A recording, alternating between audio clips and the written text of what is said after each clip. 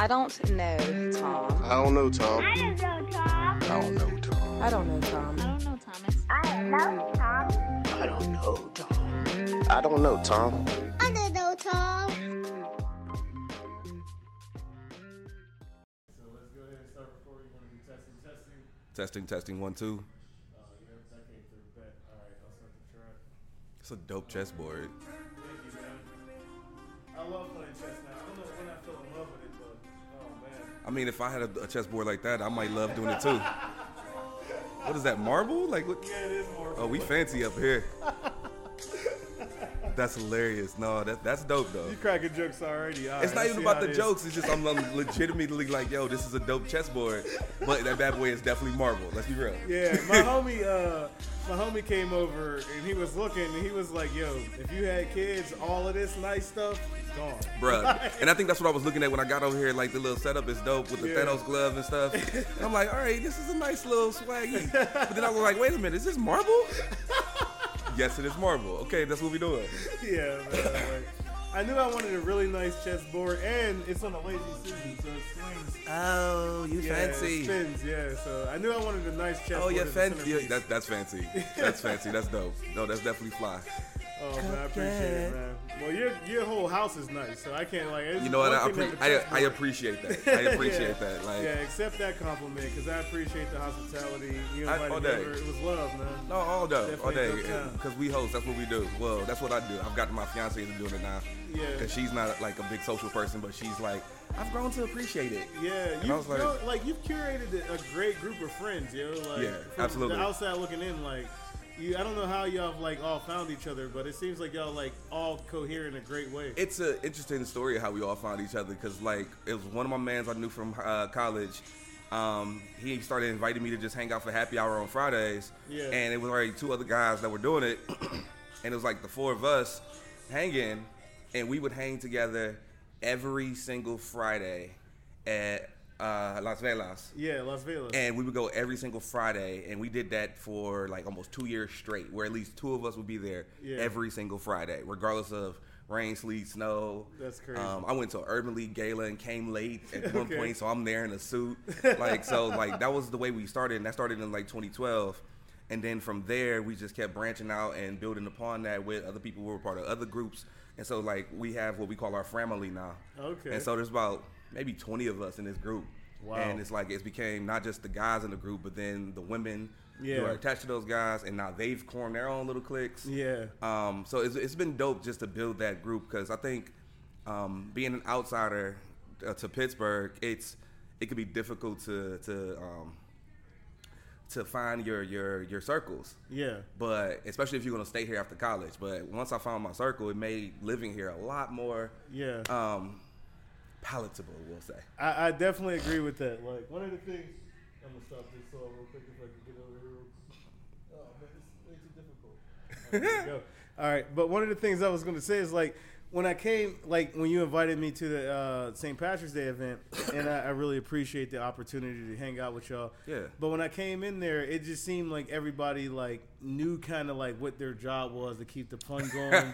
Like it was like y'all all kind of like know who y'all are so much in a super organic way. Yeah. And usually like when I come up over to people's houses, it's like everybody is kind of playing the backdrop. And they know where they can go and they can't go. Nah. It seemed like everybody felt at home over there. Like, this is what we do. Because literally this is what we do. So Yeah. like that St. Patrick's Day party, I've been doing that for maybe about 7 years now. Okay. Where Damn. like, yeah, so it's a thing where on St. Patrick's Day, they know that they come into the crib. Yeah. They know that I'm going to make punch. It's either going to be whiskey based or it's going to be green or it's going to be both. Okay. And we're going to drink. And back in the day, we would actually then go to Carson and hit the shops and stuff like that. You know, you get a little old, you don't want to hit Carson Street on St. Patrick's Day no more. Yeah. And so we're not doing that no more. Fair enough. But it's like it's still for us to just gather. And like, so we'll do that for St. Patrick's Day. I usually will have folks over for either Memorial Day or Labor Day. Okay. We just host a lot of functions together because we like spending time around each other. So yeah, it is. And everybody knows at home. Like after you come to my house a couple times, you don't ask where stuff is. Just go. All right, you just know go. exactly where it is. You know exactly it's on limit and off limit. There's not much that's off limit in my house. Okay. And so people just understand the vibe. You got a box full of every like game I've ever seen. I'm a big kid, so I had to, and like that's actually like a thing that we do. We play games, so yeah. All right. Well, I know that we just kind of went straight into the dialogue, and it's what we always do because I don't know how to stop talking.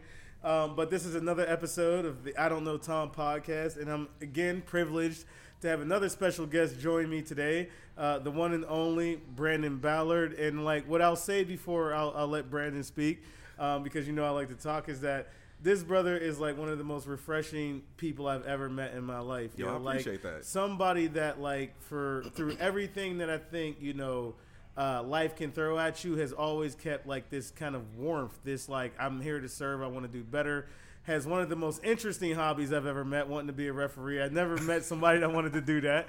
And it's just always a breath of fresh air. So he's somebody that welcomed me into his space, introduced me to a bunch of great people, and I've just been super appreciative and super educated, brother, uber professional, somebody you want to meet. So it's a privilege to have him here today. Thank you so much for coming, man. Yeah, that was a hell of an intro. Thank you. Somebody's going to be mad I didn't give him a complimentary one, but hey, you know what? They can hate all they want to. We good. But no, I appreciate that. No, I appreciate you, man. So no, like how do I follow that? Like that's a lot. But no, like I'll start with that last point, the hobby of refereeing. First off, it's a hobby, bro. I'm sorry, it's a profession. This is a profession, and I'm serious about my craft. I understand. Getting into reffing was interesting, to be completely honest. So I'm from Detroit originally, came here to go to school, went to Pitt, walked into the football team while at Pitt, and so played ball at the Division I collegiate level. Didn't play as much as I would like to, but in politics.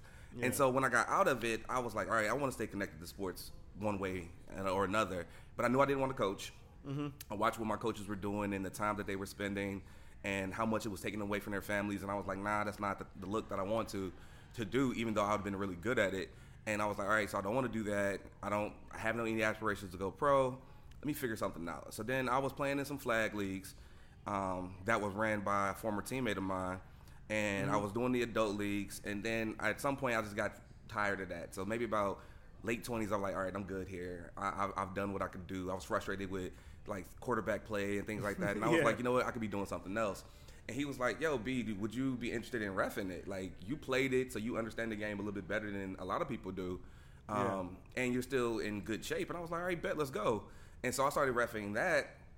And like really found a passion for it because it wasn't like he could pay me a lot of money. I was getting maybe $15, $20 an hour, but I was like, you know what? I would have been out here for free or paid to be out here before. Absolutely. But it's a way for me to stay connected, and I do know the game better because I played it. I understand how it works. I understand how people move. And then a couple years into doing that, another former teammate of mine had posted on Facebook that the PIA, which is the Pennsylvania Interscholastic Athletic Association, where all the high schools and PA are governed by, we're looking for officials. And I was like, all right, so I hit him up like, yo, what is this about? Help me understand this. I'm like, I've been doing this flag thing, but help me understand what it takes to do this. He was like, well, you got to take this test, and we'll put you through some mechanics training. And then I did that and loved it. And so I've been doing it now at that level for 8 years, and absolutely love it. Like, I wish I'd have gotten to it sooner. Okay. That would have definitely helped me move faster than where I am now. Yeah. But like, I don't regret anything that happened up to this point. But like, that's not a hobby. That's a thing that let me get to my goal, which is to wear stripes in the NFL. And dang, this education work. That stuff's done. It's done. I'll go into consulting. I'll figure out something else. I may go into real estate. But let me get to that level, man. You out education here. Kiss my butt. Right, and this is someone who's pursuing an EDD right now. Yeah. And I'm like, yo, if I'd have figured this out earlier, man, I'd have gotten to trades and just officiated. My thing, though, what I'm curious about, and I haven't even asked the first question that I usually ask, but I'm so intrigued by this path you've taken, is that if you started out as an athlete and you got into reffing, what is it about reffing that keeps it as, like, fresh to you and as real to you and, like, fills you with that same spirit of wanting to be involved that being a competitor did? Because you're not really competing against anyone as a ref. Right. You know what I'm saying? So it's not about the competition at this point. And for me, sport, for me, wasn't always about the competition. And so for me, it was more about, all right, I'm still a part of a team. I'm still connected to the game. It helps me stay mentally sharp. Like when I got into college and started playing college ball and really understand how to read defenses, why plays are designed the way they are, how the world functions, and it's like this, like people don't really understand the nuance of football. Mm-hmm. It's really like a dance that you're playing against the defense, and it's like, all right, where are the holes? How can I exploit this? Well, how can I do this? As a ref, it's like, wow, we're the team that's supposed to be the invisible team on the field. It's our job to make sure that people are staying within the lines and they're not trying to paint outside the lines and do anything too colorful, to give that analogy. So for me, it's like I got to stay mentally sharp. Yeah. And so while I'm officiating, I'm also watching the game. I'm understanding what's happening. I'm thinking as if I am the offensive coordinator or defensive coordinator. What would I be doing on this down and distance? What is this other team's tendency to do? How are they going to attack it? And so then my job is, all right, if I know they're going to do X, I need to prepare to officiate X, but I need to know time, space, location. So the average person doesn't understand that if a team is at 3rd and 10 and they're on their opposite 30, they're probably going to pass, and they're probably going to go mid to deep. And so in my mind, I got to think, okay, what is the defense showing me? What is this? So it's just that mental game that I have to play with myself. The way that my head assigner for my college chapter, the way that he describes it, he says, you should be doing mental gymnastics for 3 hours to the point where when you leave the field, you have a headache because you had to focus so hard. That's the part of it that I think I get attracted to, just the mental aptitude it takes to do it, that people think, and I know a lot of people rag on referees and officials because you really don't understand what we're doing. And that's cool. I've learned a lot in these last 3 minutes. I'm sorry, but go no, ahead. we're good. No, we're go good. ahead. And so, like, I get that people rag on officials because of the calls that we make or the calls you feel like we should have made. But it's like I double dog dare somebody to try it. Yeah. And then if you try it and then you still want to nag officials, by all means, do you, because you at least stepped foot and did it. Absolutely. But until you do it, shut up, please. Respectfully. Respectfully. But that's so wild to me, man, because one of the first things you mentioned about, you said we're the invisible team on the field, but you also mentioned that, like, that's another family. You talked about even coming to the college and playing Division I ball, like, you saw the team not so much as, like, you were a competitor, obviously, you got to be to get to that level, but you saw it more as like a family. And it seems like even with your friend group, there's this idea of family. So it's like these consistent themes of family seem super important to you. It's incredibly important to me. Like, I come from a very interesting family dynamic, and I think if you look at the black diaspora, we all come from very interesting family dynamics. Yeah. But one thing that's been dope about my family is, like, we are close in our own way, and we do things in a way that makes sense to us. And so I've always tried to replicate that. And I think part of that is, I mean, I do believe in astrological signs, and I'm a Cancer. Cancers are nurturers. Cancer's like home. Cancer's like warmth. And so when you said what you said, I'm like, all right, that kind of fits me. That makes my personality. Yeah. But ultimately, it is about family. So, like, yeah, like, especially in football, you work with the same guys every week because you got to build continuity with them. Yeah. And, like, those are your guys, your girls. Those are the people you got to work with. And so you're protecting them on the field. So if a coach is chewing your partner out who's on the sideline with you, you want to go protect them a little bit. You can't physically do anything, but it's like, I'm going to have your back with a flag. I'm going to make sure that we do this thing. I'm going to make sure that we all get off the field safely. I'm going to make sure that you and your people are safe. And I've developed some really good friendships through officiating, watching people have kids and seeing people get married and all of those different things. So, yeah, the idea of family is a thing that I've tried to build in everything I do. Yeah. It was a big part of the work that I did at CMU, along you, to the point where, like, that first graduating class just hit, and a lot of them talked to it, and people asked them, what was this about? It was like, this was my family at CMU. And I was like, that was the whole point. Yeah. How do I cultivate this so that you feel like you're not by yourself? How do you do this so you feel like you have a connection to something bigger than yourself? And yeah, that's family's big on that. Wow. And again, you know, if Bianca was here, she would say that I was trying to maybe force a point. But one of the things that's just resonating with me is, like, along with you saying family, I think purpose it's a combination of the thing that you enjoy the most and something you're good at. And it sounds like the thing that you feel like you're good at is that mental strategery that goes along with being a ref as well. Right, because it's not just like the family component of having somebody's back. It's that chess game. Like, even when you came in here, I mean, I appreciate you complimented my chessboard. Right. But it speaks to, like, maybe that piece of you that really values that game within the game. It sounds like. I mean, I can see why Bianca would say what she would say based off that. If I'm wrong, I'm wrong. No, it's not necessarily that you're wrong. I'm just digesting what you said, but I think there is a point to that, right? Yeah. So for me, because I see the game very differently than most, hence why my coach in college tried to get me into coaching, because we would be in meeting rooms and I'll be correcting him like, nah, coach, that's not how that run. Absolutely. It's this. And then I was like, I was able to call out what the linemen were doing. He was like, how do you know all of this? I was like, I just pay attention, dude. Like, I pick up things quickly. But for me, it is a little bit of that. So, like, but I also like officiating track where I don't got to think. Well, and so like it's while part of my officiating career is about the mental gymnastics of it. It's about me staying sharp, staying connected to the sport, especially football. Like when I ref basketball, I'm just out there. Like I'm not paying attention to sets. I'm not paying attention to plays. I'm just working. And when I do track purely for fun. Like for the joy. Track is my favorite sport actually. Even though I played football, track was my favorite sport. So like next summer when the Olympics come on, during that 2-week period where track and field, don't call me, don't text me, don't ask no questions. This is what I'm focused on. Absolutely. When the World Championships happen in a couple weeks, I'm gonna be glued to the TV. That's kind of what I do.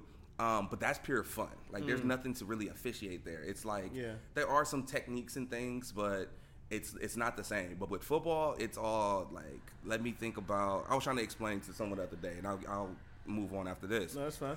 I was trying to explain to someone the other day the position that I work on the field. It was another official who works, we call short wing and deep wing. And so the short wings are the guys that work the line of scrimmage. Deep wings are the guys that are in what's called the defensive backfield. So we're guarding and we're officiating passes and things like that.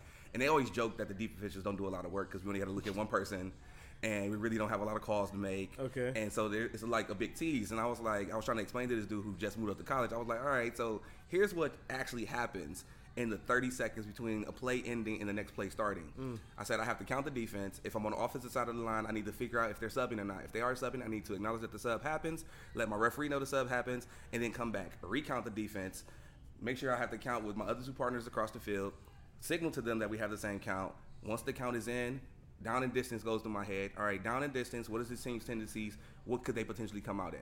When they break the huddle, I'm looking at what the offensive is doing and what the defense is doing. Is my key, the person I'm supposed to be watching, is he being pressed or is he in zone? If he's in press, then I need to watch him from the start. If he's in zone, I can look around a little bit. If they are bunched, I got to pay attention to who comes out. Then I'm looking at the defensive shell. Are they in a 2-high shell or 1-high shell? Because that tells me what coverage could potentially be coming in, and if it's man or if it's zone. So then I'm looking at what pick plays can happen, what all of these happen. I'm doing all this in 30 seconds. And after all the doing, I'm counting defense again to make sure we didn't miss anything. Then the play happens. Now I have to react the same way as if I was in the game. That's like, I mean, the audience can't see my face, but I was kind of like flabbergasted for the last 30 seconds listening to that because I'm someone who just got good at Madden. No, and the thing is, people hate playing me in Madden because of college. You can tell the defense. I can read defenses. Yeah, so I know like, the play I called is like, all right, you're in the cover 3 shell. They should be open. Exactly. And like that's the one thing. Like I spent months getting my ass whooped by my friends in this game, like because I didn't know. Like I like watching football, but I didn't know. Like I didn't play, so I didn't know the intricacies behind it. Right. So to somebody who played, like they know what they're doing, and I took that for granted. I'm like, it's a video game, whatever. But then once I sat and like really spent the time to like learn the game, I developed an understanding and an appreciation of the beauty of it, like the science behind it, like why it's important that, like you said, it's a dance. Somebody's coming out like, yeah, you have all of these athletic players, but at the end of the day, you can only do so much within these bounds. Yeah. So like you're going to pick an option, I'm going to pick an option, just like in chess. Yeah. And we're going to see who prevails. But the thing that I appreciate even about you breaking that down is that it seems like you're someone who's an educator, and most educators know that development is support and challenge. You know, you have the support is the comfort, challenge is the things that make us be beyond who we are. And I think that what's crazy is that the support for you sounds like family. It's that community. It's like, so even for you to say like, I love reffing track, I love reffing basketball, I don't have to think as much, I'm not thinking about sets. That to me sounds like it's good because it feels like support. Yeah. But like reffing football seems like it's like the challenging piece because you got to think about the strategy behind the strategy because you know so much more.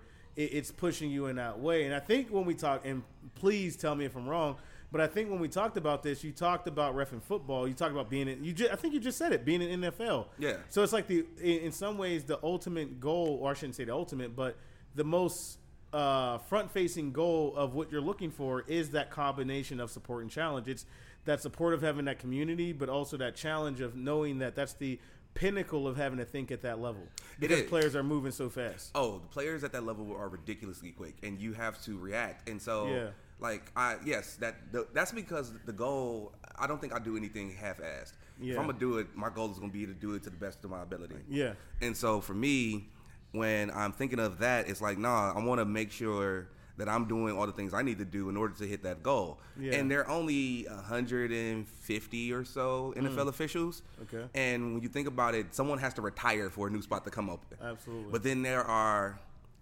dozens upon dozens of people who are on what's called watch lists. And so you got to be on a watch list, and you may be on that watch list for 4 or 5 years before a spot open up. And then when the spot open up, you got to be ready. And you have to be doing the things you need to do to be ready. So like I'm doing right now is positioning myself to do that. But yeah, it is like that support and challenge, I think, is actually a decent concept of it.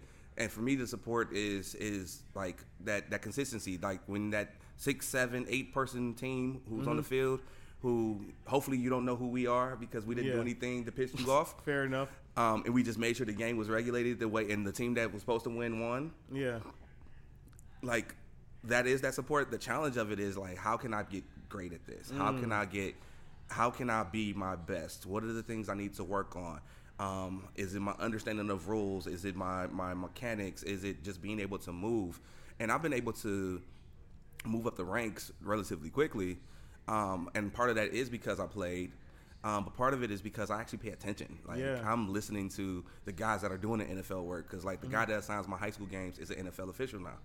And so I have conversations with him every now and then, like, hey, B, what's going on at your level that I can actually use, because the rules are different, which most people don't know. The rules at Little League, in high school, and college, and the NFL, they're all different. Yeah.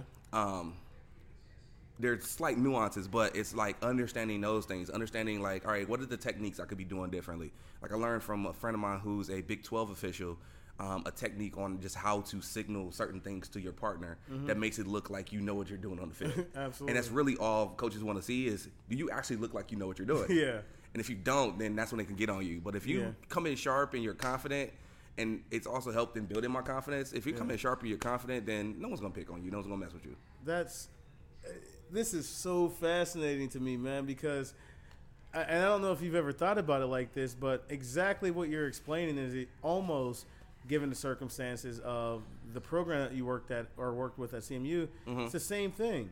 Like the delineation, like having to deep dive into like who are the players, what are the stakes, what are the circumstances, what are the nuances between helping this student and this student, what do I need to do to build a cohesive unit with scattered resources, with ever-changing dynamics, and then utilizing that strategy to build what ultimately resulted in the family.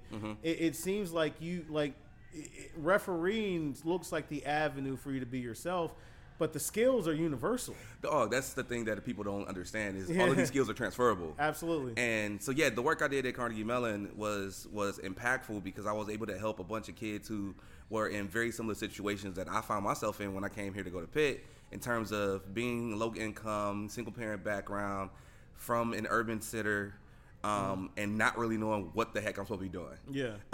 Not knowing where to go to help, not even knowing that help exists, because help didn't exist for me back at the crib. And so, like, to be able to, like, and then the system of higher education is ridiculous. Let's just put it in there. Absolutely. It makes no sense. Just how bureaucratic it is and how nuanced it is just to get the simplest things done.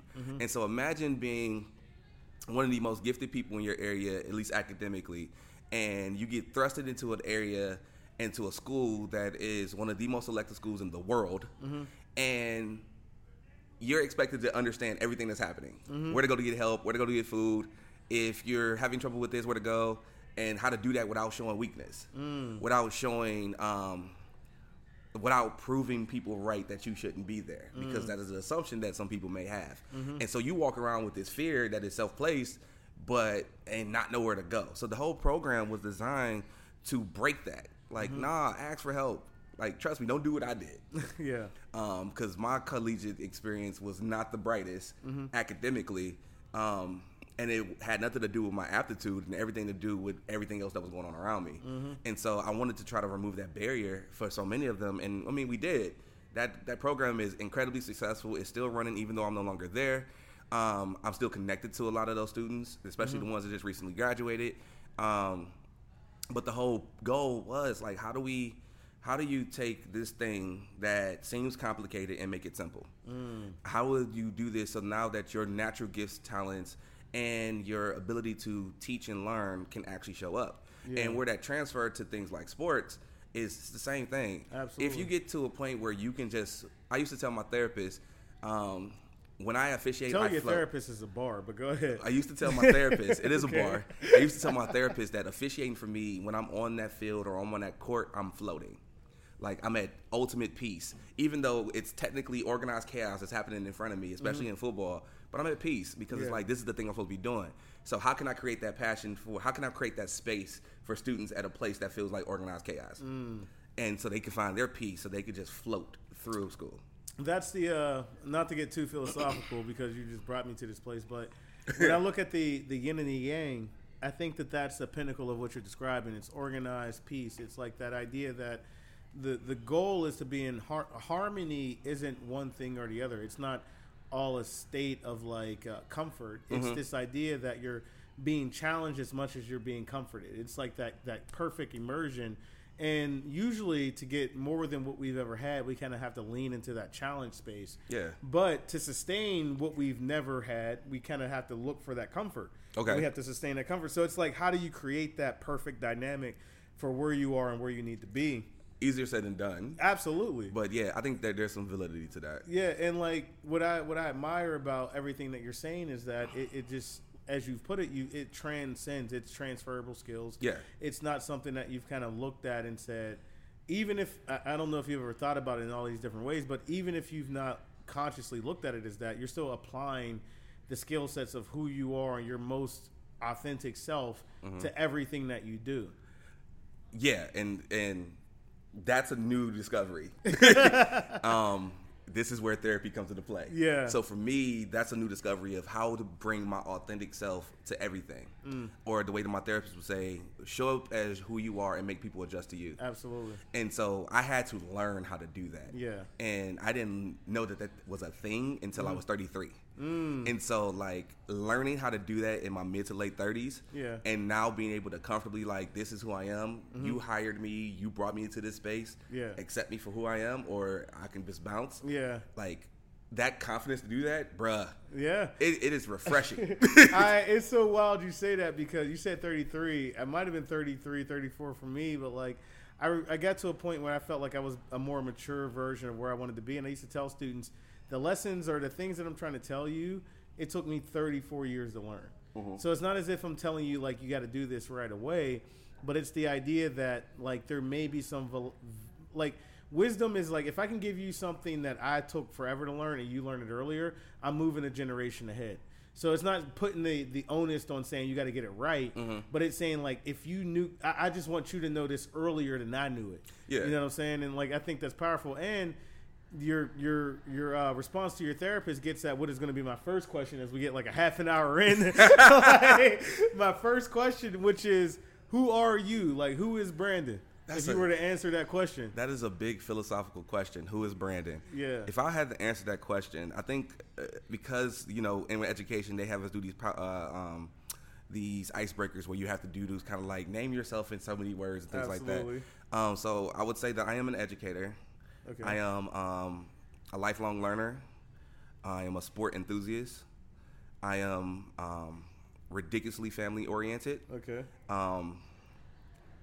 And like if I was being silly, I would say I'm a chicken wing connoisseur. Okay. Purveyor of fine wines and spirits. Absolutely. I I had to make sure I had like a really top shelf tequila for you. and I appreciate that. Okay. And if I'm being honest, I'm someone who's caring, compassionate, and loyal. Like those are the things that kind of make me who I am. Some to a fault at times, but yeah, that's a deep question because there's so many things, and I found myself being very interesting in the spaces that I'm able to move in, and like this almost chameleon factor where I can be in a room with a bunch of neuroscientists and blend in very well with them, and then be in a locker room with a bunch of jocks, quote unquote, and blend in there, and then be in a room with a bunch of people who are in fraternities and sororities and blend in there, or be in a space where my family that you met, where we all come from various different passions in lives, but it seems like it just gels. Yeah. And so for me, that's always been a skill set. So when I think about who I am, it's all of those things. I'm an athlete and always have been, always will be in one way, shape, or form. I'm someone that loves to learn. I've gotten a bunch of nicknames off my passion for learning. Like one of my really close friends calls me Black Technology Man, and he's called me that since college. Sounds like the most generic superhero name.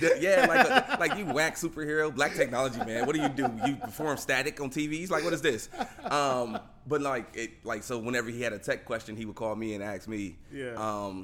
Like one of my former supervisors nicknamed me Google, because he was like, if Mr. Branden don't know, then it don't exist. Fair so enough. yeah, that's if I had to sum it up, which is not some, but yeah, that's me.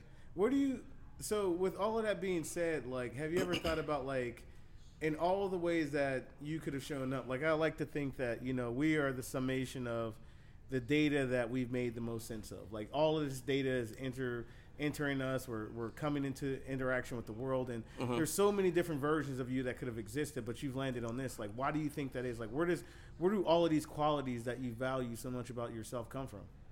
Damn, that's a good question. I'll answer the last part first. Yeah. Where the qualities come from, like, my grandmother would tell you my mom did a really great job with me. Okay. My mom passed when I was a kid, and so I was only able to gain that from her, and I was 10. But my grandmother would say, your mother did an amazing job, and I just didn't fuck it up. And so it comes from her. My mom was, the reason why I host things is because of her. It's funny enough, her birthday's next week, so I'll be doing some celebration for her. But the reason why I host so much is because of her. The reason why I got into sports is because of her. The reason why I've had the ability to read since I was like 2 is because of her. So like that passion for learning, that thirst for knowledge, that desire to want to be around people, and to make sure that everyone around in my ecosphere is having a good time, all comes from her. How I ended up here in this space where I am an educator, but also a official who is doing things on the athletic board, I don't know. Like, I initially came to Pitt to be an engineer and realized that sitting behind a computer desk, once you actually learn what engineers do, it was like, I don't want to do that. Okay. Like, there's nothing fun about that. Like, there's nothing I want to do about sitting around the computer and drafting up things, especially because I want to do electrical engineering. Hell no. All right, absolutely. And I figured that out relatively quickly, and then I pivoted to people. And so I knew I always wanted to work with people, specifically young people, but it was like, all right, so what does that do? I didn't want to teach. I didn't think I wanted to be a teacher. And so I kind of my career has been a journey of trying to figure out exactly what that means to work with people, specifically young people who look like me, that come from backgrounds like mine, and how to make the most of that, right? And so I worked in nonprofits, I worked in leadership development organizations, I worked in K-12 organizations, and now I'm in higher ed. And it's all been a journey trying to figure out what that is and why that is. It's not like I had an example growing up. Like, my dad's a plumber, my mom was a beautician, so we come from trades. And so while I explore the trades, I love the trades, I have no problem with trades, I'm pro-union, all of those things, it's like, all right, I don't know if I want to do that. Like, I feel like that would be, and no shade to nobody who's in trades, I feel like that would have been a waste of my talent to not explore how I can use this big-ass brain of mine to be doing some of these things. Especially if it's not a manifestation of your uniqueness, right? Like, right. And it's like one of the things that I think about in everything that you're saying is that you mentioned that a function of you building these spaces of family or community or engagement is by virtue of, like, the lessons you've learned from your mom. Yeah. Like, what did you? I mean, I'm sorry to hear that she passed away at an early age, but what was it about, like, what you saw that resonated with you? Like, what did you see that was an example of that? My mom was the glue to my family, dude. Okay. And so, like, every single holiday or birthday we celebrated. And I watched kid parties turn into adult parties real quick and understood that concept of what that means. Okay. But I saw my mother, like, when she walked in the room, everyone else lit up. My mom wasn't perfect, so I don't want to get into that. Yeah. Like, and that's part of the reason why she passed away so early is because of some of the habits she had that weren't the greatest. But, like, when she walked in the room, people lit up. To this day, if you mention my mom's name, people start smiling. And so it's like, all right, she had this aura to her that was like, I'm gonna do this. My mom was big on family. She was the only child, and her thing was always about people. How can I, like, be around, and, like, how can I quench what was going on? And you learn some things when you get older about the dynamics of your family. And I learned a lot of why she was doing that was to want to feel connection, to want to feel that love, and she did. But like just watching her move the way she moved, and it made me, especially now as an adult who's going through therapy to deal with some of the issues I've had from childhood, I have a different context of looking at my relationship with my mom, my relationship with my dad, and it's like thinking back, all right, it was 10 years, so I only got to see but so much. But in that 10 years, I got to see her go back to school to try to pursue a degree, because when she passed, she was in an associate's program. Oh, shit. And so she was trying to get her degree because while she was a beautician, she wanted to own her own shop, but she wanted to understand the finances behind it. So she was going back to school to understand the finances behind it. And I was like, bet. So like watching that, my mother instilled that in me. And then I remember saying, the only reason I'm in Pittsburgh now, and I'll tell this real quick. So I remember I'm in high school, and I'm a straight A student in high school. On one of those pre-exams that you take, I scored really, really high. So I started getting recruited by every small liberal arts selective school in the country. Yeah. I didn't know shit about this. Okay. Because I am the first person to go to the school in my family, so I didn't know anything. And so I'm getting all these packets, and people are like School of the Mines in Colorado, Washington University in St. Louis, places I know now that I should have took my black ass to. But like I didn't know what I didn't know. And so while I was being academically recruited by all these places, my dream school was Michigan. And I had because of a scholarship program that a judge in Detroit created, I had a full ride to Michigan coming out of middle school. All I had to do was keep my grades up and keep my attendance up, which, come on, that was, what? That's all I gotta do? Yeah. And a full ride to Michigan. It was my dream school. It was like a random thing, too. It was like, you don't get to pick which school you go to. They just say, you have a full ride to this state school. And I ended up with my dream school. Wow. And I was like, all right, so going into my senior year, I'm still getting all these applications, and I don't even know what the heck to do with them. And because Detroit public schools are just about as bad as people think they are, I didn't have... All right, everyone gets one 8 Mile joke. All right, I'm done. All right. No, you good? Get it out. Come on, I got it out. You sure you good? I got it out, yo. I'm done. Are you good? Are you good? My bad. So no, but like I didn't really have a guidance counselor who was telling me this. I finished 7th in my class and didn't know what the heck I was doing. So I knew I had the full ride to Michigan. All I had to do was apply. I applied. I got in, and I got a offer from Pitt to apply. And the literal only reason I did it is because I didn't have to write an essay.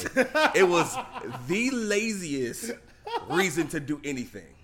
And so I filled out the front side, gave it to my counselor who didn't know me because she had just absorbed another 300 kids that she didn't know. Yeah. And so I gave it to her. She put my transcript on it and sent it. And Pitt came back and matched the offer I got from Michigan. And they gave me a study abroad scholarship that I never got a chance to use, but whatever, I had it.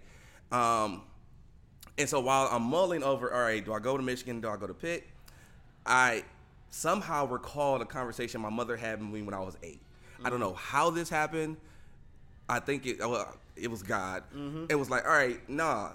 When I was 8, my mom said, not if you go to college, when you go to college, go out of state. And her thought pattern was, me and my little sister, if we'd have went to school in state, we'd have been stuck in Michigan. And so... I don't know, again, don't know how I recall this at 17. It's crazy. But something was like, nah, take the chance and go out of state. So I came to Pitt without ever visiting Pitt. I didn't know what Pitt was.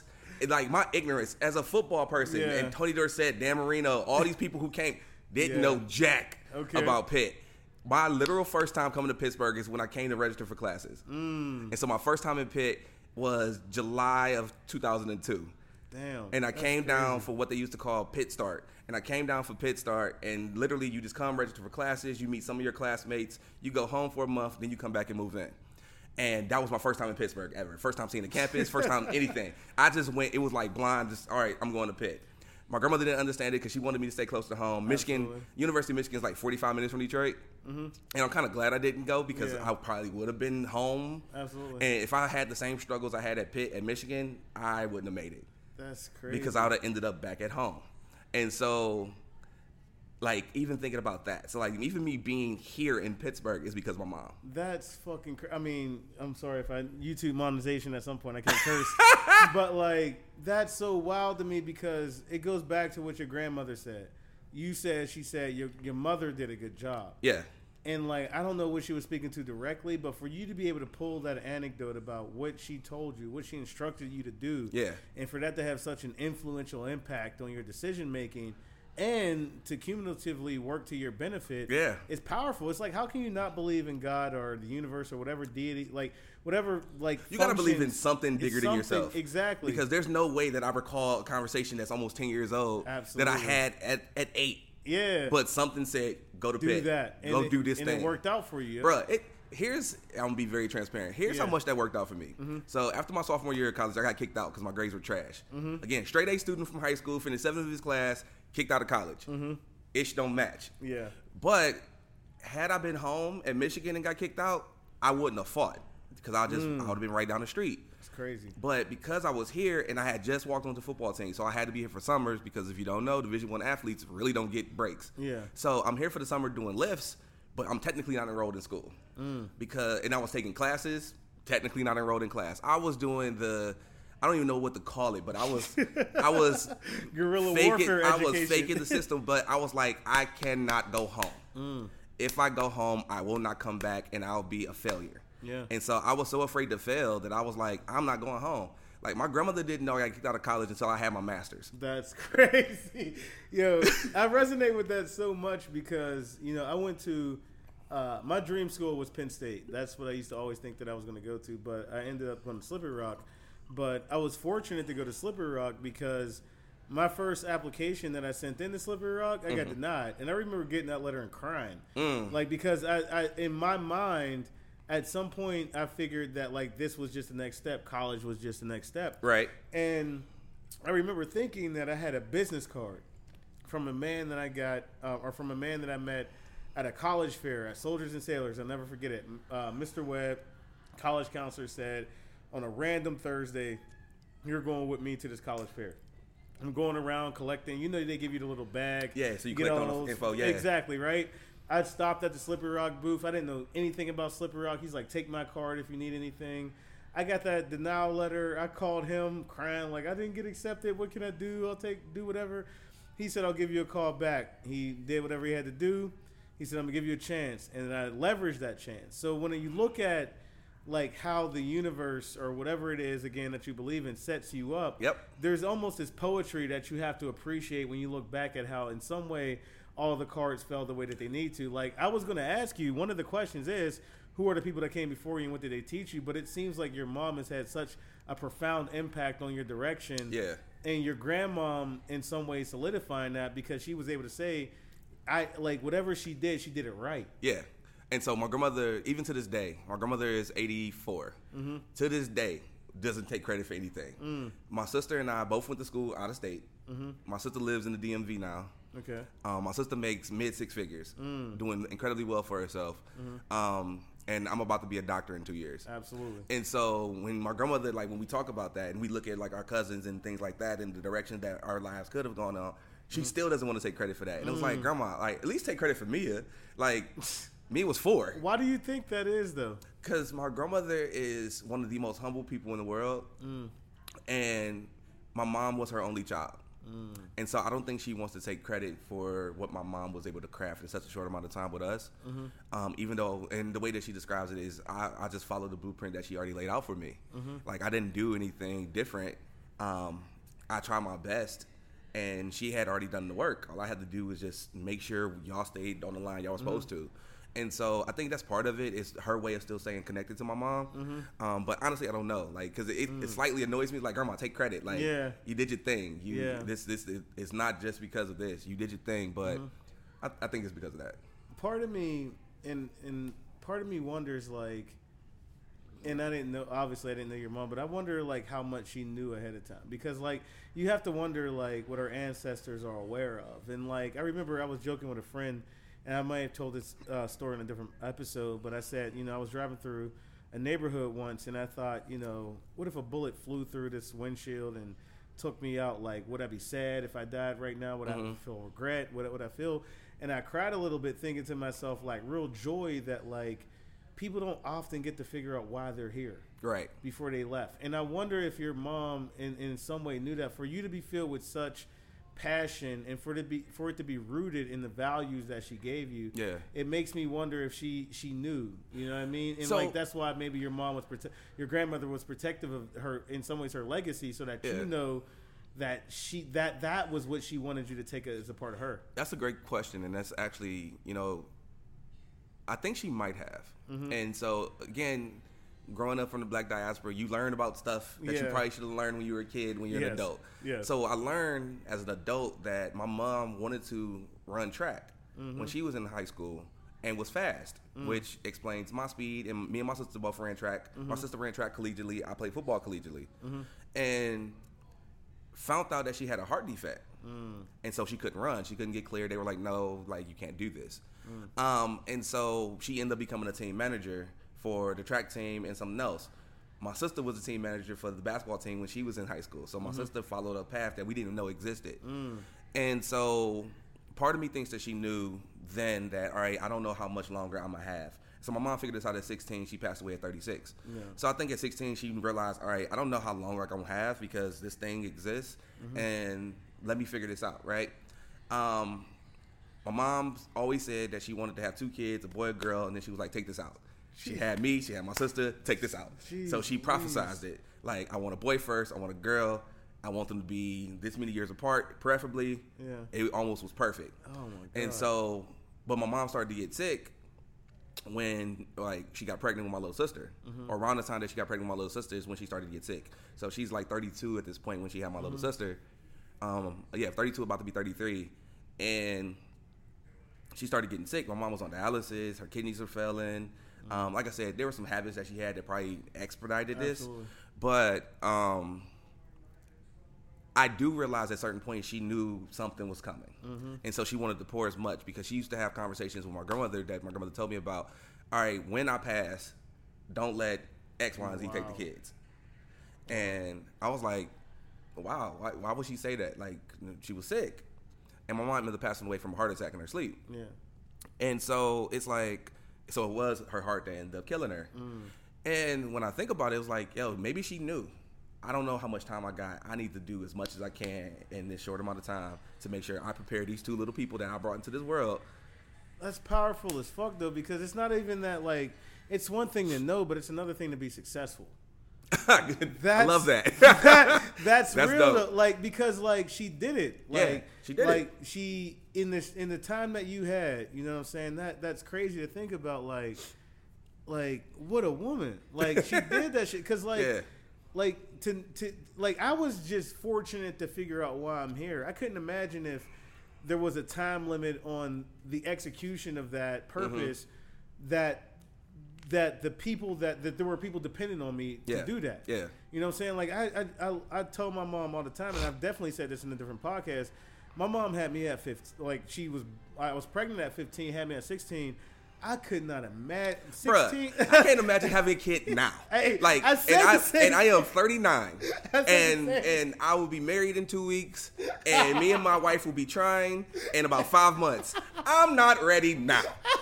Hey, yo, I said the same thing. And, like, when you think about the power of these women, like, I don't know what it is, and I can only believe in a higher something that some authority that resonates beyond my understanding. Yeah, absolutely. That has this figured out because they've created these women, these people that are able to do the things that you need for you to grow beyond that. And, like, that's I just can't help but, like, be blown away by that, man. Like, dude, what an execution. Like, that's man. So that's why therapy helped. I was able to learn and really appreciate that through therapy.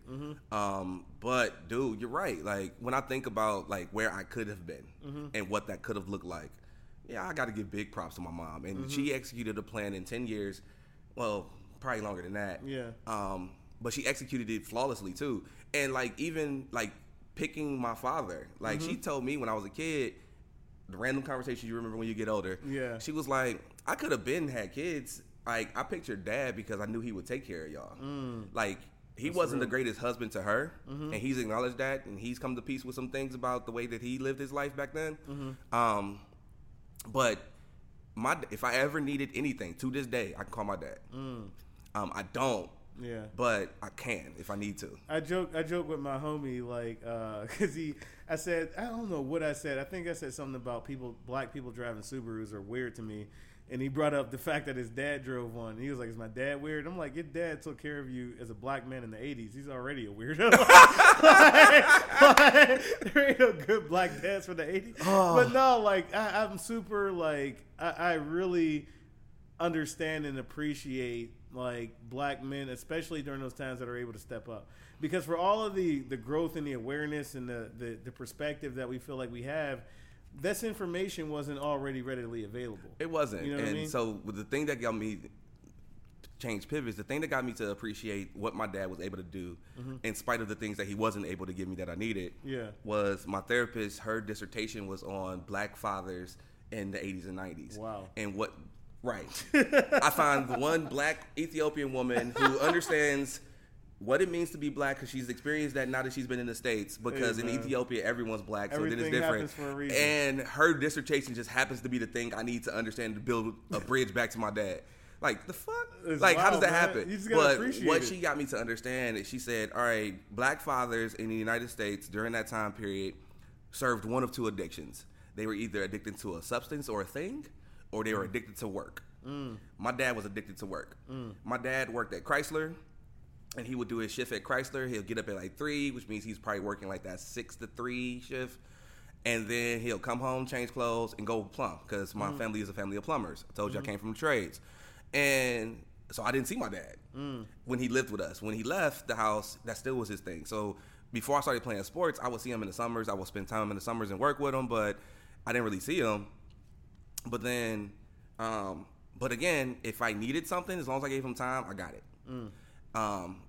He probably would have did a terrible job of trying to raise us. Okay.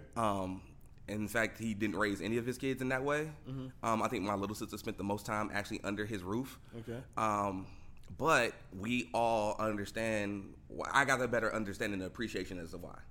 Like, had I been under this roof, I still wouldn't have seen him, because he was working like crazy. But he was working like crazy so that if we needed something, we had it. Absolutely. And my dad is not one who chases money. In fact, one of his big things is money comes, money goes, chase experiences. And so he doesn't chase money, but he was like, I got to make sure that I'm in a space where I'm comfortable, but if my kids need something, I can make it happen. That's real. So, like, for instance, he's paying for our honeymoon. And Jeez so, and we're going to Indonesia, dude. That's so, dope. like, that's an That's $8,000 dope. honeymoon. And he was just like, where y'all going? I was like, babe, where you want to go?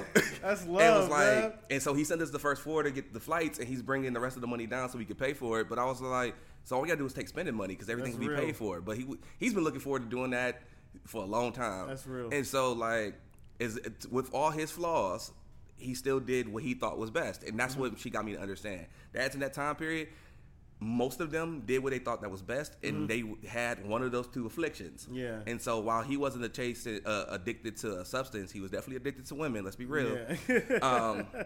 But he worked his ass off, too. Absolutely. And so while I didn't get the emotional support that I might have wanted, he didn't come to my games. Like, my dad didn't see me play football until I got to college. Yeah. And I had played since I was 10. Wow. Well, 9. And so he never saw me play because he never could. Yeah. And I had won championships in high school and all this stuff. But as soon as I got the pit, he was coming to every game. He would make that drive back when gas was still affordable. He'll make that drive. It just so happened he had a girlfriend who had family from here too, so it worked out. You figured it out. Yeah, he figured it out. And so, like, but I got to appreciate after the fact, like, all right, he did what he thought was best. This was the best, and he did it well. And it sounds like, in some regards, like, while your mom may have given you, like, the drive, the purpose, the perspective, and the passion, he, in some ways, may have given you that work ethic. Absolutely. Dude, like, my dad, like, I could appreciate that. Like, we called him today because we are sitting at this place getting some money to make sure we could pay for this wedding. And my fiance goes, is your dad truly not bringing anybody? I was like, I don't know. Let me just call. And I call him, and he answers the phone, and I can hear him tinkering, which means he's working. Damn. And it's Friday, and it's like maybe, that was like 11. Yeah. And I can hear him working on something, which means he's definitely doing some plumbing work. This man has been retired from Chrysler for almost 15 years, maybe longer. Well, no, 19 years, because he's retired on his 50th birthday. God damn. So he's been retired from work for 19 years, but hasn't stopped working a day in his life. That's and real. So, yeah, the work ethic I definitely got from my dad. That's Definitely real. got the work ethic from my dad. I get my night out tendencies from my mom. I get my passion from my mom, my sense of family from my mom. But I'm a beautiful blend of both my parents now that I can accept it. I think that's the beauty is once you can accept it, right? Because I think in some ways it gives you that harmony that devoids you of that ridicule that you might have had as a youth whenever we're so judgmental and we think that everything should be perfect. Yeah. When you grow up and you understand, it's like, oh, I can see what you've given me, even if I didn't understand it when I was young. Yeah, and I can appreciate what you did, even though it's not exactly what I needed either. Absolutely. And that's what therapy really helped me to do is figure out how to not be mad about the ways things happened that didn't feed me or give me the things I needed as a kid. And to do it in such a way where I'm not judging my grandmother for what she didn't do. Absolutely. She was dealing with losing her only kid and now having to raise her grandchildren when she thought she was done. Like, I respect that. I can't chastise my dad for not showing up to certain things because he did what he thought was best and it worked. I could no longer be mad at my mom for leaving because I had abandonment issues because of that. Yeah, and so, like, that was the thing. Like, you left. Like, nah, she didn't leave. She didn't want to go. Like, what kind of dumb shit is that? But I mean, but you're also sensitive to what the person that thought that, exactly, right? right. So, like, learning how to be okay with all those things and then learning how to be okay with me. Back to one of your original points. Now I can show up in a space and just be myself always. And you know, I really hope that whoever is listening to this understands that is what these stories are meant to do. It's something that I've learned about my value of listening to stories like yourself and other people is that when I have to kind of juxtapose like what you've been through against what I've been through, right? It's like I'm learning more about myself through that difference. I'm like, well, what would I have done in that situation? Having the empathy, understanding how life operates, understanding that there's so many different ways that kind of life hits us. Yeah. You know what I'm saying? It just gives you, I think, a greater understanding and a greater perspective that you can lean on. So I've always been appreciative of people being willing to share their stories, but I think even more so when it shows that even through tragedy, there's opportunity once you accept who you are. I think that's the ultimate goal and one of the most challenging. That last part is true. Yeah. It's not easy to accept who you are. Yeah. But that was one of the beautiful things about working at CMU. CMU, I had a colleague say that it's the land of misfit toys. And she said it in a way that is like, these are beautiful people who are very unique and may come off strange or broken to other people. But they figured out who they are and they move through the world how they move. Absolutely. And they do it at a certain beat. And I know I have a lot of friends that graduated from CMU, have gone on to do some beautiful things because the work ethic that CMU forces you to learn makes you incredibly successful when you leave. But I understood what she meant. It's like the land of misfit toys. So if an 18-year-old can come in who's a theater student but also is into computer science but also is like a world-class soccer player at the same time, like how do you do all three? Yeah. And then have this eccentric personality and it's like, this is who I am, take it or leave it. It's like, yo, why can't I do that too as an adult? Absolutely. And so like learning from them in my mid-30s was like, all right, I want to be like y'all. Absolutely. I say that all the time. Like as much as I work there, you know, I hope that I was able to give students perspective from experience, but I learned so much from them and their authenticity. Absolutely. And their willingness to kind of show up as their unique selves. You know what I mean? Yeah, it was a beautiful thing, but yeah. Absolutely. So transitioning. Sure. We skipped one question, but it's fine because I think that this is an appropriate transition. All right. What is it what is something that brings you joy? Ooh. Damn, what brings me joy? These are some deep questions. I actually like that one. Right now, what brings me joy is sleep. Let's be real. There you go. That's fair. But that's like, fair. There's no judgment there. There's definitely no judgment to that. But what brings me joy? What brings me joy is knowing that I'm making the people around me proud. What brings me joy is being in the presence of loved ones. Like I'll give an example. Like yesterday, and I'm probably still in trouble about this one. Oh man! So we had been in the house. We had been in the house all week, and I was like, all right, I need to get out the house. I'm an extrovert, and I was like, I need to get out the house. Been in the house all week, so I go and go hang out with one of my my best friends. Actually, one of the best men in my wedding. Okay. And so it's just me, him, and his son at the house at first, and then his wife comes home. And I got out of his house about 8:00. I didn't leave his house till 5:30 in the morning. Because we were just sitting up drinking and watching videos and talking. And is this going to be evidence at some point, bro? Like, I just want to make sure. No, we're good. All right, cool. No, because his wife knows and Right, my fiance knows. All right. But, like, as I'm walking to the car, she texted me and her response was, "Why aren't you home?" I was like, oh, shit. And so, but I was in such a joyful space that we literally lost track of time. Yeah. And like looked down. At one point, the last time I remember looking at my watch, it was 1:30. I'm like, okay, that's not bad. And I look back up, it's 4:50. I said, oh, I gotta go. We gotta go. Yeah. We gotta wrap this up. But like, I had so much fun. I'm paying for it today because I've been tired all day. I understand. But it's like things like that, like That's just so being real. in the presence of the people that I actually care about and care about me. I'm always enjoying. And I think that's probably why it was so well received, is because probably people who know you recognize that they can see how you respond to those environments, and they can recognize how you can get carried away in like the euphoria just being around people that you love and that love you. Yeah, and You know what I'm so saying? like while I might be in a little bit of trouble, I think I cleared it up. Like, and I hope I did some service as to you clearing this up more. I mean, this isn't going to come out for a while, but still, if your wife listens to it, she recognizes it was an authentic response. So right, so it wasn't no, but I told her and like I apologized to her this morning, like my bad, Yeah. babe. Like we literally lost track of time. But yeah, those things bring me joy, and like I told you before, officiating actually brings me Yeah. joy. Like I like the fact I can get paid for it, don't get it twisted. Yeah. But like when I'm on the field, I am at peace. Well, It is joyful. And that transitions into my next question, which is, what is something you think you're good at? Is it just like is it strategy and officiating? Like what is it? If you had to So, whittle it down, if common denominator What do I think I'm good at? transcends all of these experiences. I think what I'm good at is, how can I describe this?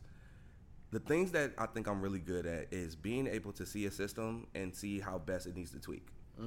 And what needs to move and what needs to go and how to do that. I'm not a details person, like not in the slightest. In fact, like I know I got to hire a program manager soon. Okay. I got to find someone who's a details person. Okay. Because that is not my thing. Okay. But being able to see a system and be like, this doesn't make sense, move this thing around, why this thing exists, do.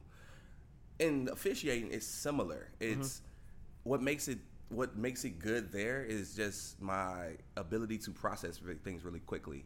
Like it almost pisses my wife off a little bit. My fiance, well, wife, whatever, Yeah, it there you works. go. Sounds like 2 months out or a month out or whatever. It's not even that. It's 2 weeks from tomorrow. Oh shit! Damn. Well, there you go. And so like it's Yeah. coming. Yeah. But one thing that gets on her sometimes is because I process so fast that I've processed something and she's still working it through, and then it frustrates me because then she works things through in a certain way, Yeah. but it pisses her off because she's like, well, if you already processed it, why you ain't tell me? I was like, because I wanted you to figure it out for yourself. Wow. But like I think that's the thing that helps me, and it's one thing I'm incredibly good at that I had to acknowledge is that why I got those nicknames like Black Technology Man and Google, and why I'm being this athlete and can read really dense papers relatively quickly because I process things fast. And I think that's fascinating because that's exactly what you need to do in football. Like I don't know what position you played, but you talked about reading defenses. Usually that's like a middle linebacker position where you're in that space and you have to like recognize like what the offense is bringing you, right? Like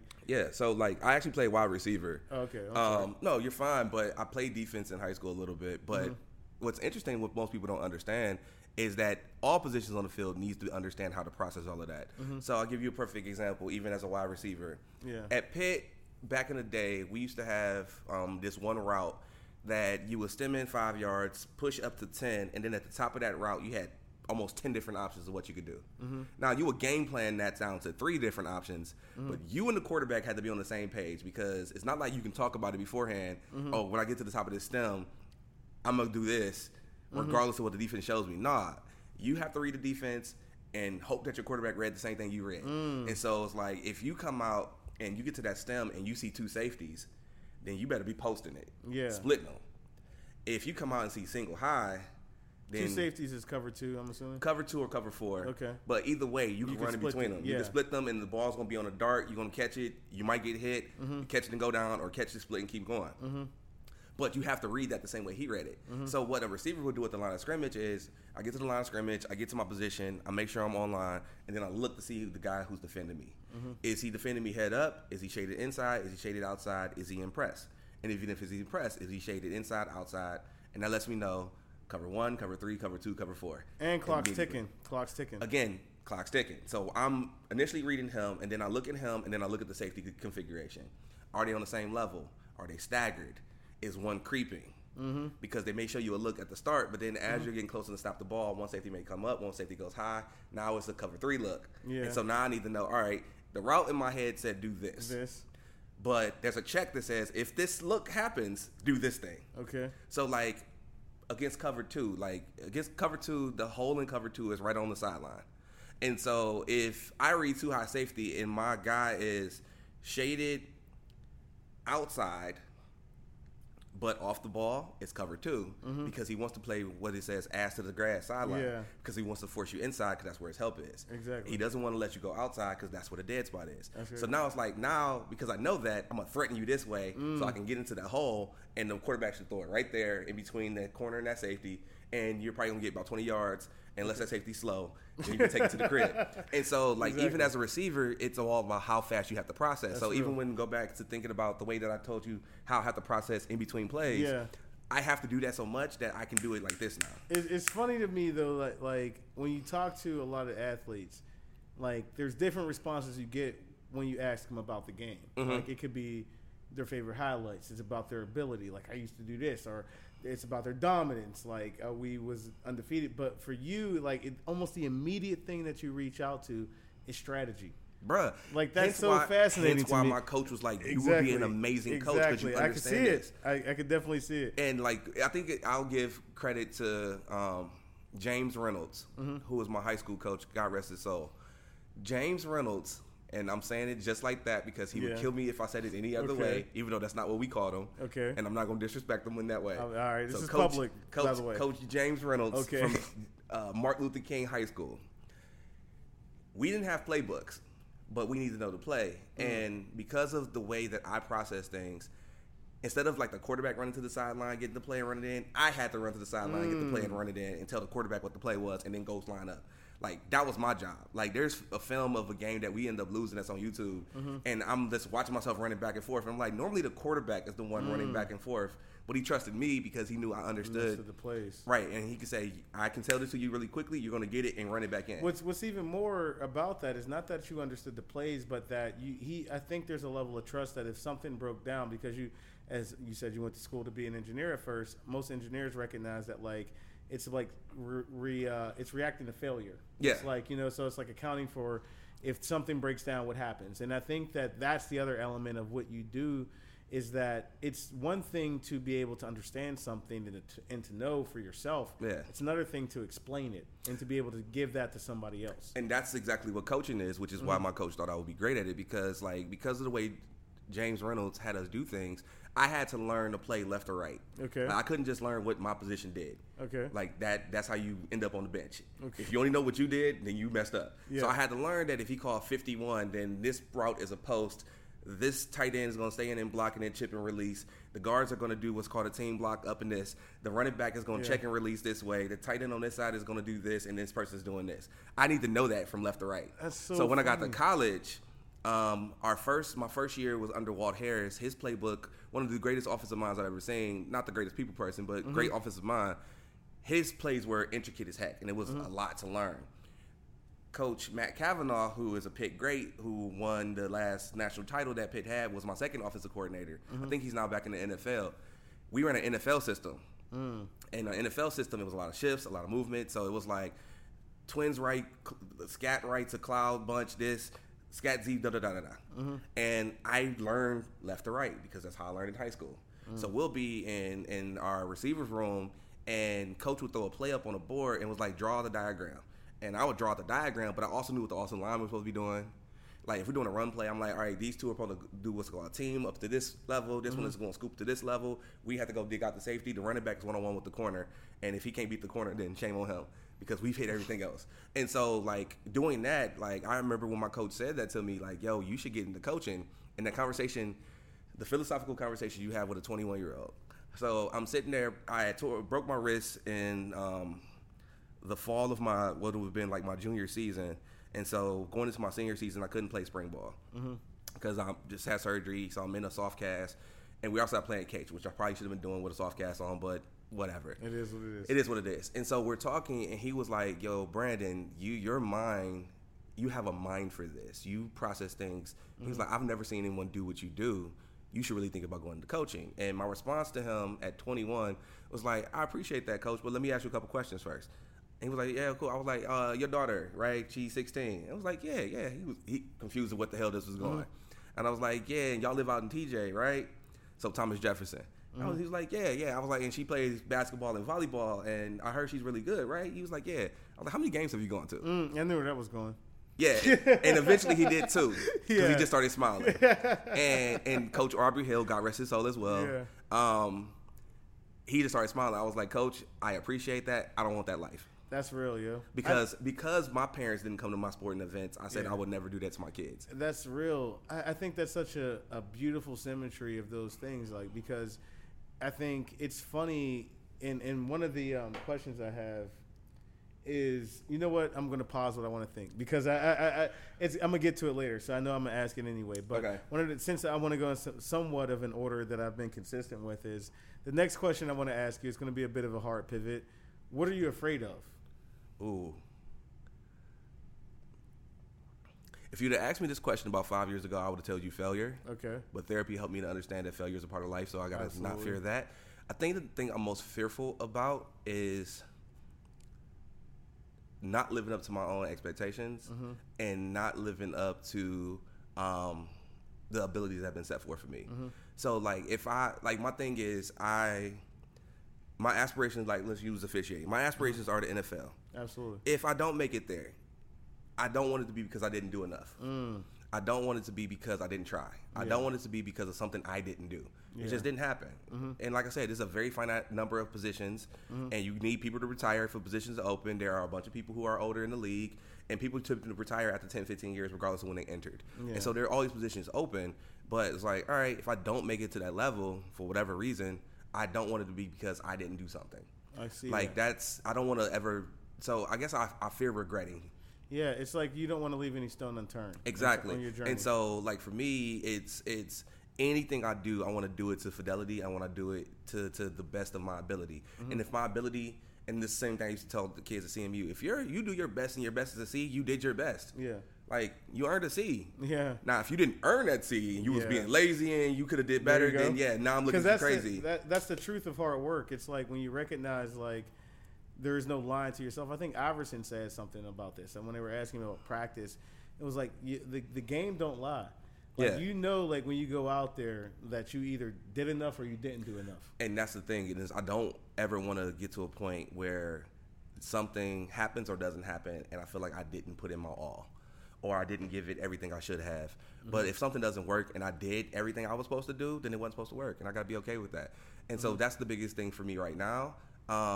The second would be, I don't know if this is a fear, so maybe it's not the best answer, but just wanting to make my future marriage work.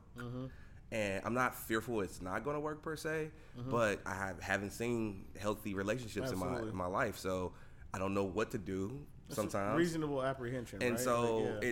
it's I don't know if that's a fear, but it's something I'm definitely Something paying to be attention cognizant to. of. Very, Absolutely. very much so. Well, and the question I was going to ask you before I stumbled through it was the fact that, like, what is the ultimate goal? Like, what is the ultimate manifestation of you? If you were to think of the Final Form, I don't know if you're a Dragon Ball Z fan. But I understand. I understand. Frieza's Final Form and all of that. Yeah, I get that. I get Like, you what going. is the Final Form of you? And the only reason I stumbled over that is because when you started to talk about the synergy between strategy, your ability to use your wits, family, sports, all of that, I see how reffing is the Final Form. But I didn't want to box you into that. So it's like, So it's not really if a you box. wave your magic wand, perfect circumstances. What is that Final Form for you? Perfect circumstances would look like. That was Siri. Sorry. Yeah, Siri is on some junk right now. Yeah. So if I had to think of like what my final form was, if I'm like, final version of Cell, Yeah. if I had to think of that, then it is being it'll look like me reffing in the NFL. It'll look like me at that point in time. I'll be probably mid to late 40s at that point if I am allowed to aspire to get there as quickly as I can. So that means I am my family is healthy and successful. We're comfortable enough to do the things we want to do. At that point, I'm consulting. So for me, it's freedom is my Yeah. final form. Okay. Because while people in officiating, we have a thing, you don't do it for the money. Yeah. Because honestly, you're not being paid enough to do and deal with all the things that you're dealing with, Mm-hmm. even at the NFL level. And the NFL officials make more money than more people think, Mm-hmm. but it's not even comparable to what the players make. Yeah. And so it's like, yeah, you're not really doing it for the money, because if you would, think about Justin Herbert's new contract. Yeah. $137 million guaranteed. Yep. Like, I wish I could sniff $137 million, let alone have it guaranteed in my bank account. Literally sprain an ankle and be good for life. Right. And so, like, when thinking about that and thinking about what an official makes in a year, it's like, it's not the same. It's good money. I don't want to get it twisted, but it's not the same. So I wouldn't do it.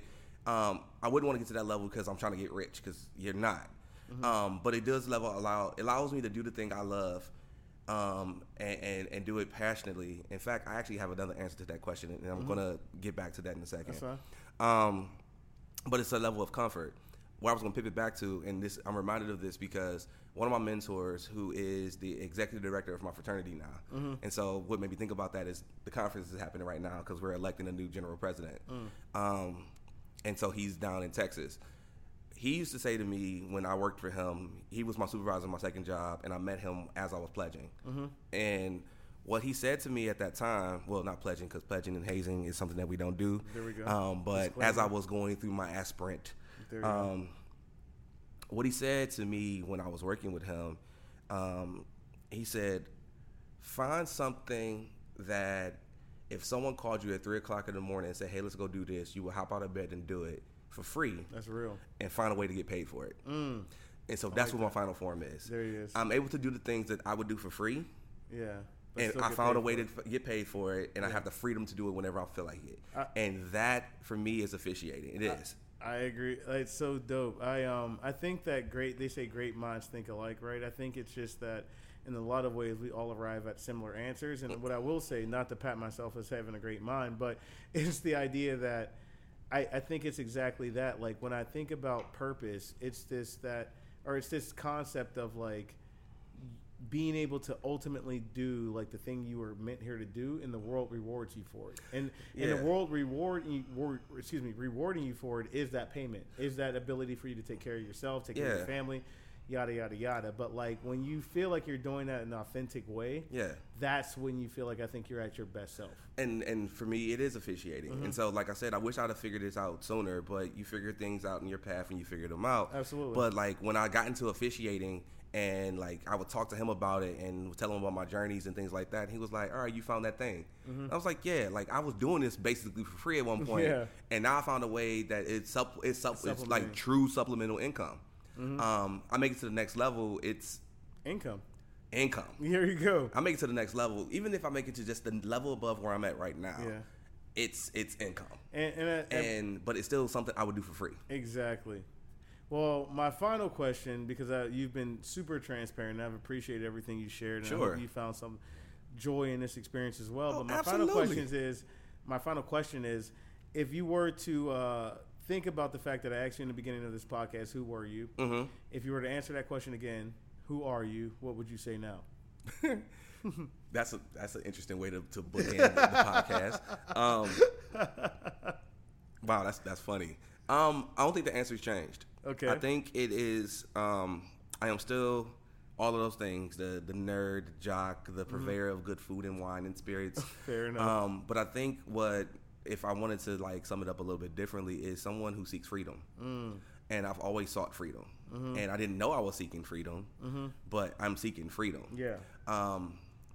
And my therapist helped me understand that as well, because it's like when I started dating and then eventually found my future wife, the way that I went about dating was a way of I wanted to be free. And she was like, you have this thing where you just want freedom. You want freedom to be yourself. You want freedom at work to show up. You want freedom in your life. And you want your relationships to be free. You want this to be free. You want that to be free. You just want freedom. Like I want to be able to move how I feel like I should be able to move without the restrictions of what the world tells me to do, without the restrictions of what man or woman tells me to do. Like without all of that, like I need to feel free to do me. And so I've built those freedoms into my relationships. I've built those freedoms into the way I work. I built those freedoms into even the way I do things now at the University of Pittsburgh. Like I'm free to a certain extent to do what makes sense. And my supervisor gives me that freedom to make decisions that's like, all right, you made a decision. Here's potential ramifications of said decision, but you're still free. You're free to make the decision, and if it doesn't work the way it's supposed to, we'll figure it out on the back end. But I need you to express your freedom and move. And so for me, that's been the biggest thing. Is like, how can I continue to be free? And so, yeah. I think that's dope as hell because I think that's the epitome of that, right? Like everything you're talking about, that concept of freedom, it sounds good. Everybody, I think, will want to be free, but real freedom doesn't, I think, exist until you understand who you are, because then you know what freedom looks like. Yeah, it doesn't exist until you figure out who you are, and it doesn't exist until you put the work in and get it. Yeah, and so freedom doesn't mean free to do nothing. Yeah. Like, don't do that stupid shit. Like, that's not what freedom is. It's like freedom is work, because Yeah. you have to work to a certain point to feel free. Yeah. But then when you're free from your own insecurities, you're free from your own shortcomings, you're free from not showing up the way you think you need to show up, and you're just free to be you.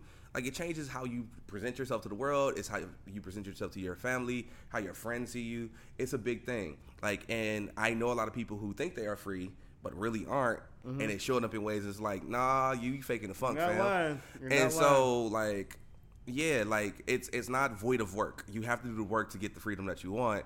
And for me, freedom doesn't necessarily equal money. I agree with that. I agree with that. Well, that's the end of all the questions I have for you. Thank you so much for sharing. Absolutely, my What pleasure. what I offer to the guests, because you've been so transparent, is there anything you want to ask me? Ooh, okay, I get the pivot. Let's go. Absolutely. Okay. Fair is fair. So fair is fair. All right, so let me ask you this question, because I think it's powerful. Do you see this thing that you're creating? Is this your purpose?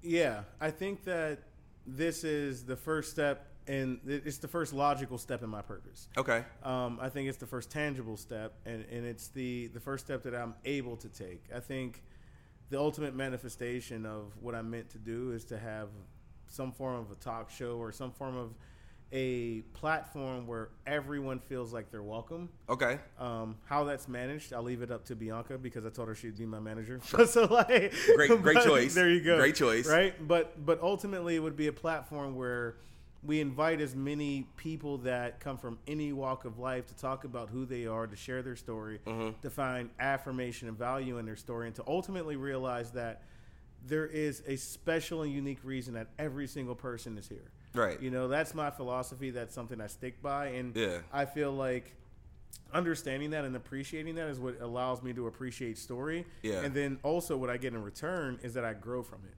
That's I dope. mentioned it is that the only way to grow is from difference.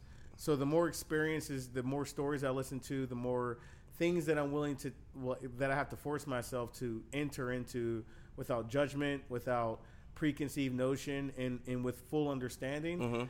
And then ultimately, after doing all of that, comprehend it and understand it for myself, I grow. And I've seen myself grow from that multiple times over. And so the more I do that, the more I grow.